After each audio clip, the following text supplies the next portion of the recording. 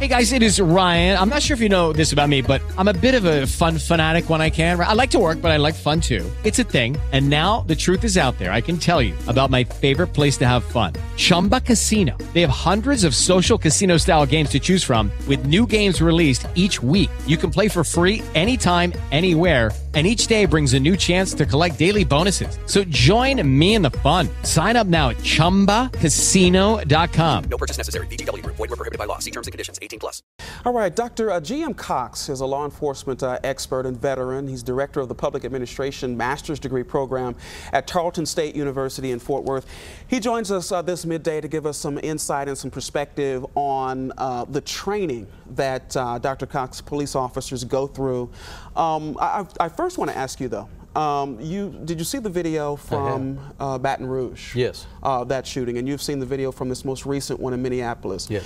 What can you glean as an expert from those videos? Was there wrongdoing on the part of the police officers? Well, I have some serious issues with the Minnesota, particularly since we're looking at the suspect.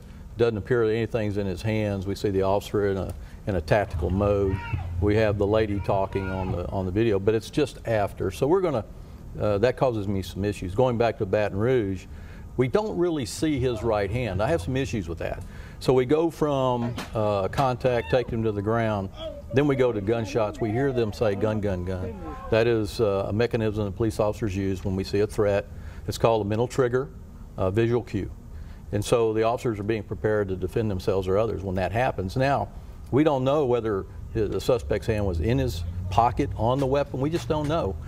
So we jump to conclusions based on that. I have some issues with the quality, which seems to be the case. We always have this grainy phone video. But the real issue is we go from point A to point C, don't see point B. And we have to be able, before we can draw some conclusions, we need to see what was in B. Okay, so when we talk about these situations, what kind of training do police officers go through to prevent situations from escalating and turning into where someone gets shot and killed? That's a great question. And what I've seen over the last 15 to 20 years is we've had a paradigm shift in how we train officers.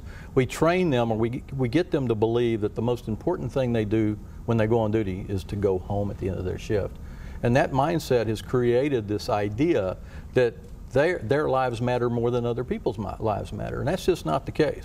We need to come back, reorient them to say, you know, the most important thing is that the people we protect and serve go home at the end of their day, and that we go home at the end of our day. And then if we have to deal with the suspects, we want to get them home if we can, but be prepared to use deadly force to protect yourself or others. There are people, Dr. Cox, out there who are absolutely afraid of police officers. You look at this most recent case in Minneapolis, he had a broken tail light, and he ends up getting shot to death. How can you put the citizens at ease in these types of situations that we have seen time and time again turn into something deadly? Well, it can go that way very quickly. And what I try to tell people is if an officer tells you to do something, do exactly what that officer tells you to do. Now, that doesn't explain an overreaction on the part of an officer. If an officer doesn't look like he or she is responding appropriately, then that has to be reviewed and will be reviewed. Every police officer understands when they go to work, the chance that they may use deadly force is there. However, you know, less than 2% of police officers in the United States, we have over 750,000 used force in their entire career, deadly force. Pull their weapons, shoot somebody.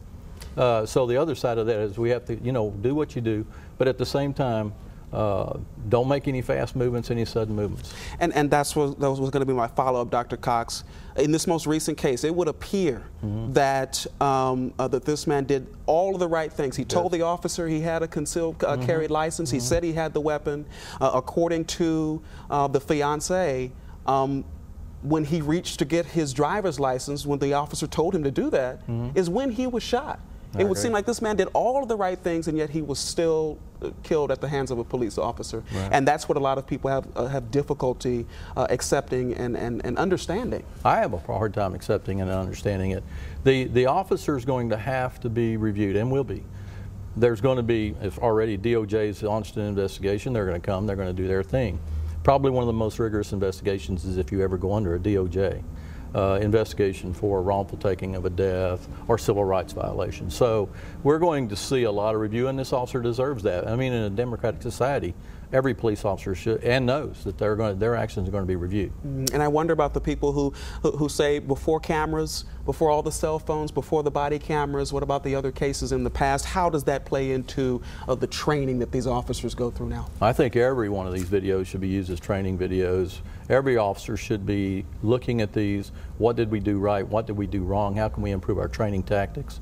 We go through shoot, don't shoot scenarios every year. So when we talk about use of force, these officers are trained, go through that.